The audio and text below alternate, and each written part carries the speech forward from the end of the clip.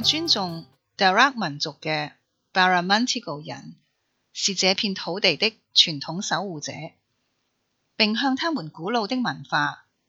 和他們過去和現在的長輩表示敬意。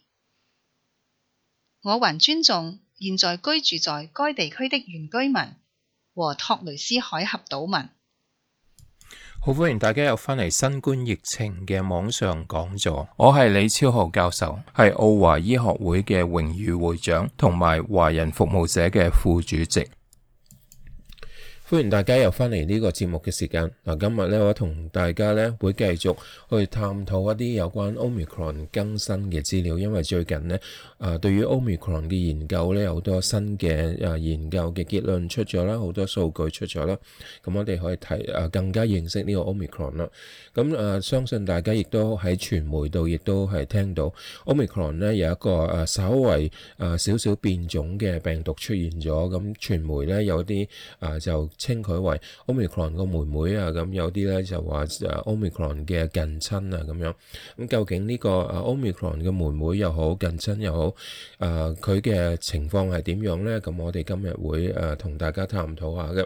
咁另外一個熱門嘅話題咧，相信對於好多家長嚟講咧，都係即係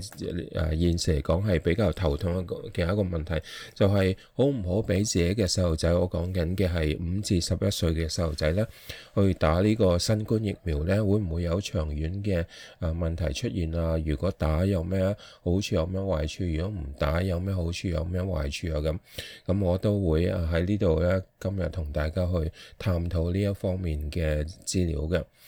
咁另一方面呢，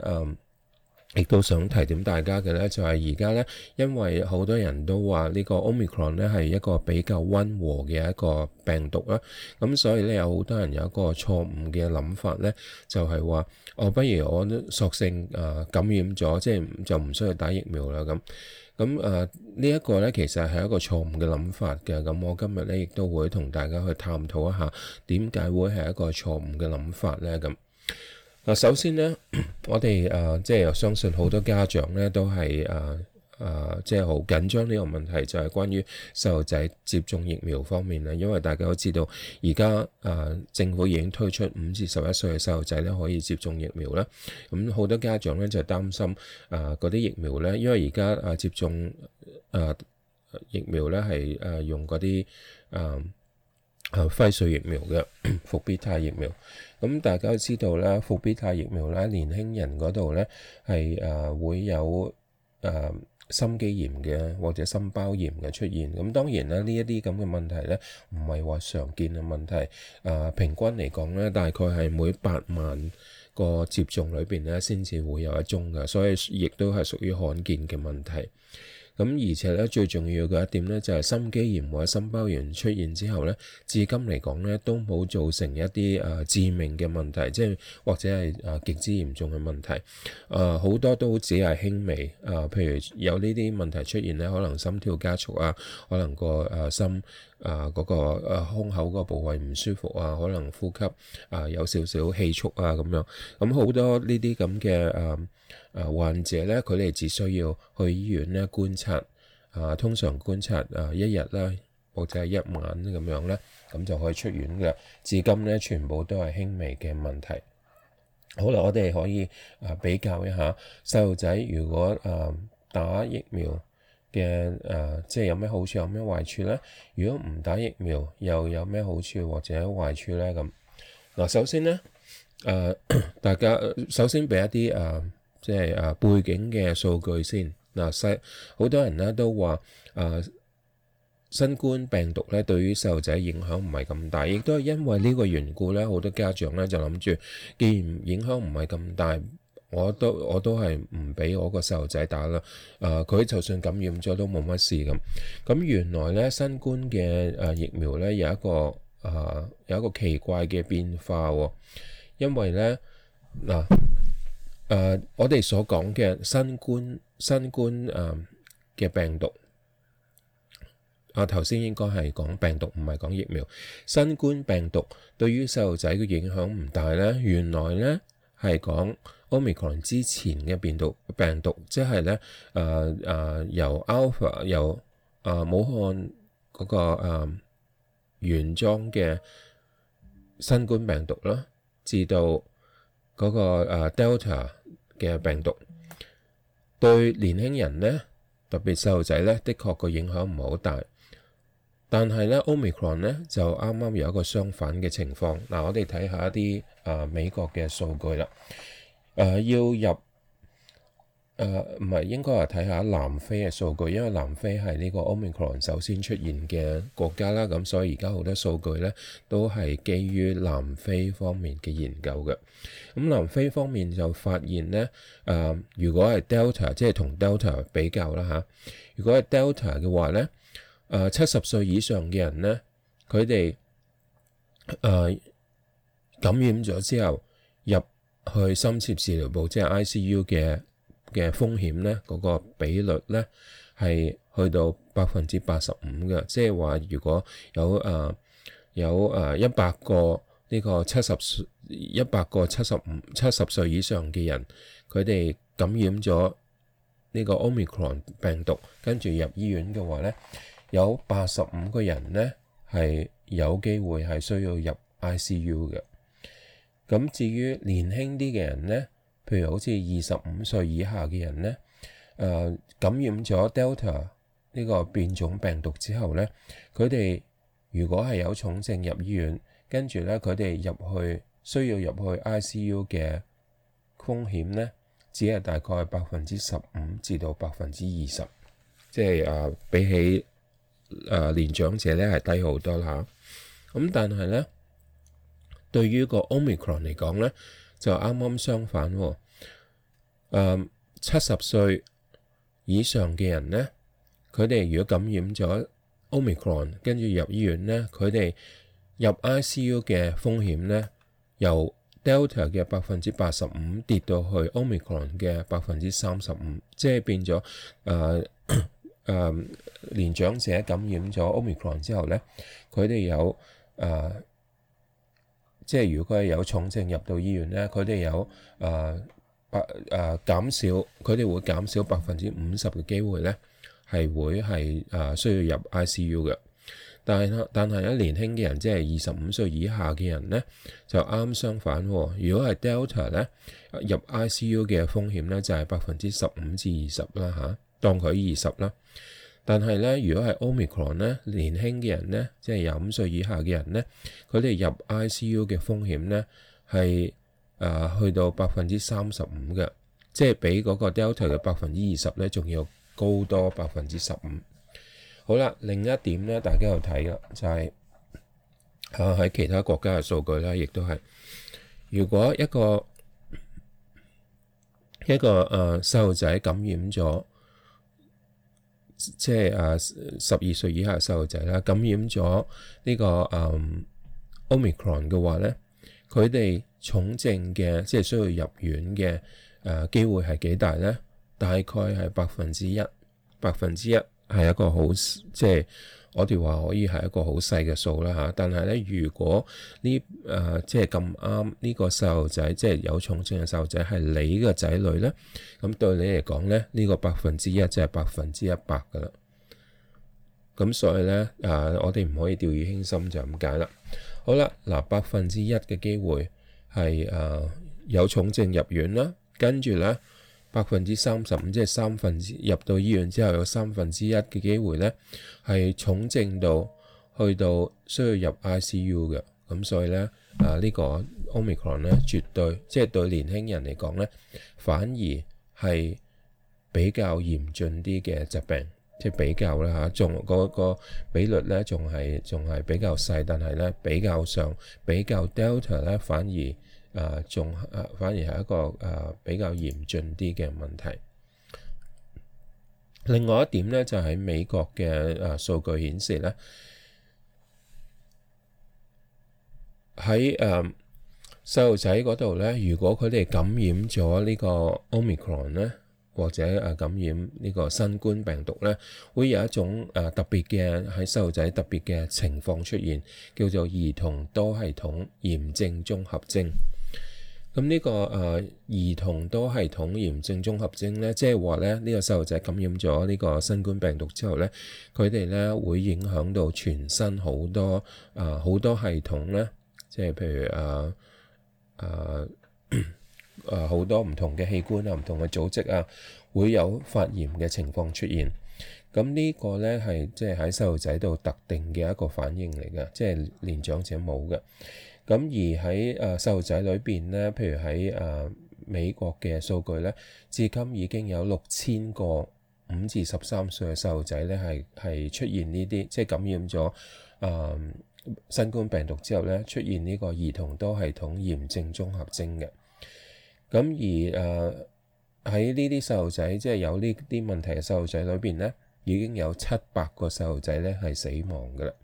咁所以咧喺細路仔裏邊，點解佢哋即係反而會多咗呢啲嚴重嘅疾病咧？就係因為咧而家 Omicron 咧感染嘅數字多啦，咁變咗咧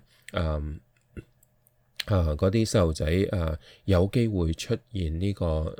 種綜合症嘅機會，亦都係增加咗啦。即係唔係話機會增加，而係數字增加咗啦。咁變咗咧，佢哋咧就我哋咧就可能會見到有一啲咁嘅情況出現，甚至有死亡嘅情況出現嘅。咁記住咧，我哋而家講緊細路仔嘅風險咧，比較上嚟講咧係一個比較細嘅風險，但係咧唔好忘記咧，如果呢個細路仔係你自己嘅仔女咧，呢個1%或者甚至0.1%對你嚟講咧都係100%嘅損失嚟嘅。咁所以咧，大家要唔可以掉以輕心，就咁解啦。好啦，至於打疫苗咧有咩好處咧？嗱，起碼咧佢哋可以喺短暫嘅情況之下咧，可以提高嗰個免疫力啦。咁提高免疫力之後咧，就唔會受到嗰個即係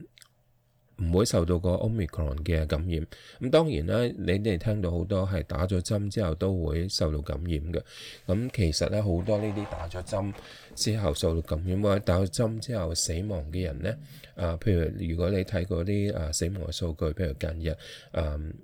喺新南威斯州死亡40幾人咁樣啦，你可以睇到佢嗰啲年齡嘅分類咧，全部咧都係60歲以上嘅。咁特別咧，因為有啲老人宿舍啊，即係老人院嗰啲係爆疫啦，咁所以咧有好多死亡嘅人士咧係90歲以上，咁甚至係100歲都有嘅。咁因為係喺嗰啲老人院嗰度傳播啦嚇。咁而細路仔嗰個免疫力咧比較強，咁所以如果佢哋打咗疫苗之後，再提高佢哋嘅即係特別針對呢個新冠病毒嘅免疫力咧，咁變咗對佢哋嘅保護咧係極之大嘅，即係對細路仔嘅保護極之大嘅。咁同埋咧好多時咧呢啲即係好多家長擔心長期嘅副作用，話打咗之後唔知會點啊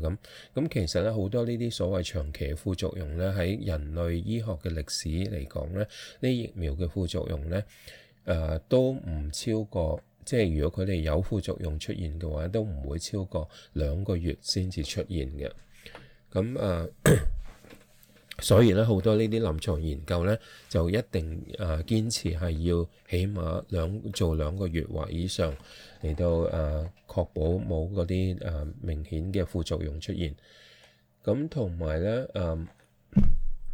最重要嘅咧，疫苗嘅設計咧係防重症嘅。咁所以咧，如果細路仔打咗疫苗之後咧，佢哋防重症嘅有效率咧係可以去到超過90%嘅，即係差唔多係對佢哋提供極之高嘅保護嘅。咁當然啦，如果細路仔打咗啲疫苗之後咧，佢哋防重症之餘，亦都會減少嗰啲病毒量，即係就算佢係中招，佢哋亦都唔會有咩特別嘅問題出現啦，即係佢哋嘅健康唔會有問題出現啦。另外咧，佢哋容許病毒複製嘅情況咧，亦都係大大咁即係阻礙嗰啲病毒複製嘅，咁所以病毒量亦都少啲，咁就可以幫助減少嗰啲病毒嘅傳播。咁大家唔好忘記喎，因為細路仔咧譬如返學啊，或者去同朋友仔玩啊咁佢哋感染咗之後咧，如果有呢啲疫苗保護住佢哋咧，咁變咗咧佢哋就算感染咗咧，嗰啲病毒量低咧，返到屋企咧都未必會傳染到俾成年人嘅。咁所以咧呢一方面亦都好重要，亦都當然啦，唔係避免到繼續擴散啦，譬如好似喺學校度擴散啊咁樣。好啦，唔打疫苗有咩問題啊？另外補充嘅就係疫苗嘅副作用，好多人擔心嗰啲心肌炎同心包炎，因為佢諗住話12歲至15歲嗰啲。應該係12歲以上嘅人，佢哋打嗰啲疫苗之後，即係打呢啲 mRNA 疫苗之後咧，就出現心肌炎同心包炎。雖然嗰個情況好罕見，但係好多家長都好擔心，話出現呢啲咁嘅問題。咁如果再細啲嘅細路仔，理論上應該會更多呢啲情況出現喎。咁其實咧，理論同實踐咧係完全兩回事嚟嘅。嗱，第一咧就係12歲以下嘅細路仔咧，佢哋打嘅劑量咧只係12歲以上嘅1/3。咁減少咗呢個劑量之後咧，美國已經有好多細路仔打咗啲疫苗咧，就發覺冇乜呢啲即係呢啲心肌炎同心包炎出現率咧，比起12歲以上嘅細路咧，反而仲少喎。唔知係因為嗰個劑量減低，定係呢個年齡嘅細路仔咧，對於呢啲咁嘅副作用嘅反應咧比較少。咁總之咧，實際嘅即係現實嘅數據咧，就係話心肌炎同心包炎咧，對於12歲以下嘅細路仔咧，係完全好似冇呢啲咁嘅問題出現。咁大家唔好忘記喎。即係大家好多家長忽略嘅就係話，哎呀死啦！打呢啲疫苗咧會有心肌炎、心包炎，但係而家我哋知道，對於12歲以下嘅細路仔咧係極之罕見、極之罕見嘅。但係如果你唔打嘅話，咁唔好彩，你個細路仔係感染咗新冠嘅病毒。你唔好忘記一點咧，或者你而家仲未知嘅一點咧，就係新冠病毒咧，亦都可以引起嗰啲心肌炎同心包炎嘅情況嘅。咁而感染咗病毒出現嘅心肌炎嘅風險咧，比起疫苗打咗疫苗之後出現嘅心肌炎嘅風險咧，係高400倍嘅。咁所以好多家長好傻嘅，佢哋寧願避免嗰個疫苗，而去俾自己嘅細路仔係有機會去出現同樣嘅問題，即係心肌炎嘅問題，但係高400倍，佢哋可以接受高400倍嘅風險，但係咧就唔接受低400倍嘅風險。咁唔知呢啲家長咧係傻定係咩啦嚇，總定係無知啦。咁佢哋自己決定啦嚇。咁同埋咧，之前我已經提過呢個兒童多系統炎症綜合徵咧。咁至今嚟講咧，已經有美國已經有600個細路仔係死亡嘅。咁所以咧呢個情況咧，咁細路仔感染咗呢啲新冠病毒咧，絕對唔係話一定係輕微嘅問題。咁同埋咧頭先我亦都同大家講過啦嚇，就係比較起 Delta 嚟講咧，呢個 Omicron 咧，對於細路仔嘅即係要重症嘅風險啦，入 ICU 深切治療部嘅風險咧，都比 Delta 反而係比 Delta 高咗嘅。咁所以咧，似乎呢個 Omicron 咧係比較多針對呢啲細路仔嘅。好啦，最近咧大家可以睇到咧，因為 Omicron 嘅傳染力強咧，而佢個殺傷力弱咧，但係殺傷力弱咧大致上嚟講咧，係對於年長者嘅殺傷力係比 Delta 弱，但係細路仔嚟講咧，呢個殺傷力咧似乎係比 Delta 仲要強。咁所以係分開兩個唔同嘅年齡階段去討論下，但係大致上嚟講咧，成年人嚟講咧，呢個 Omicron 嘅傳染力好強，殺傷力好弱。咁亦都因為呢個緣故咧，好多人感染咗，好多人打咗疫苗，咁好多人咧都有足夠嘅免疫力啦。個強調嘅兩個字就係足夠，因為有啲人咧就算打咗3針，基於某一啲原因咧，佢個免疫力亦都未必係足夠。咁打咗3針之後咧，佢仍然係有機會係受到感染，仍然有機會死亡，有重症同埋死亡嘅。咁所以咧唔係打唔打針嘅問題，而係嗰個人嘅免疫力係唔係足夠嘅問題，所以呢兩個字眼好緊要，足夠。好啦，而家咧越嚟越多人受到感染啦，越嚟越多人係打咗疫苗啦，咁同埋好多呢啲即係冇特別原因，佢哋嘅免疫系統差嘅人咧，佢哋都有足夠嘅免疫力啦。咁所以咧近期嚟講，大家可以睇到嗰個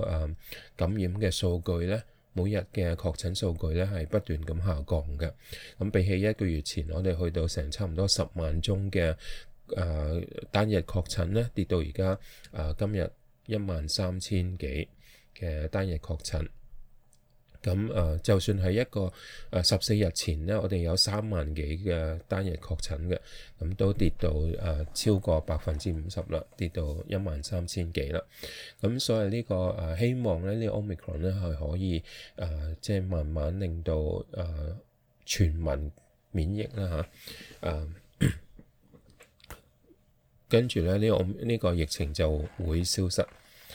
我哋希望係咁樣啦，即係如果冇任何變卦嘅話，咁頭先講到全民免疫啦，咁有啲人可能會話但係頭先你講話有啲人個免疫系統係唔足夠嘅，即係免疫力差嘅，佢哋咪冇免疫咯，咁邊可能全民免疫啊？大家咧可以留意到咧，而家最近死亡嘅數字係極之高嘅，咁所以咧逢係免疫力唔夠，免疫力免疫力差而感染咗之後咧，佢哋如果係冇機會康復咧，即係佢哋免疫力差到唔能夠令佢哋康復咧，咁佢哋就當然會死亡啦。咁死亡之後咧，就喺呢個世界上淘汰咗啦。咁淘汰咗之後咧，就我哋計嗰個免疫力嘅時候咧，就唔會計死亡咗嘅人嘅。咁所以咧免疫力差嘅人一路被淘汰嘅話咧，嗰個社會嘅免疫力嘅比率咧就會越嚟越高。咁直到所有免疫力差嘅人都被淘汰之後咧，咁咧就會達到全民免疫呢個情況啦。咁所以咧，而家我哋仍然點解話要遵守嗰啲公共衛生規則呢啲咁嘅做法咧，就係因為我哋雖然自己有保護，但係我哋亦都希望能夠保護呢一啲免疫力差嘅群體，即係始終我哋唔希望佢哋好多受到感染好多會被淘汰啦。咁所以我哋要保護佢哋就咁解啦。講翻細路仔，如果唔接種疫苗，跟住咧感染咗之後咧，或者俾一個簡略嘅概括啦。細路仔唔接種疫苗感染新冠肺炎呢個情況，個重症出現嘅機會咧係1%啦。咁嚴重佢哋會出現嚴重威脅生命嘅風險啦，亦都會引起兒童多系統炎症綜合症咧。另外咧出現心肌炎嘅風險咧，比打疫苗咧係高400倍嘅，同埋咧有機會係引起嗰個長期性嘅新冠炎嘅，即係新冠長期症狀嘅。咁所以希望咧大家盡快咧為自己嘅細路仔咧去打呢個疫苗。好啦，時間差唔多啦，我喺呢度咧首先同大家即係喺呢度同大家講聲拜拜。仲有好多新嘅資料㗎，不過要等到下星期先至可以同大家分享啦。The material presented in this podcast is for general information only. Any opinions expressed in the podcast are those of the guest speaker, with do not necessarily represent the views of City of Parramatta Council. City of Parramatta Council is not responsible for any injury, loss or damage which you may directly or indirectly suffer in connection with this podcast.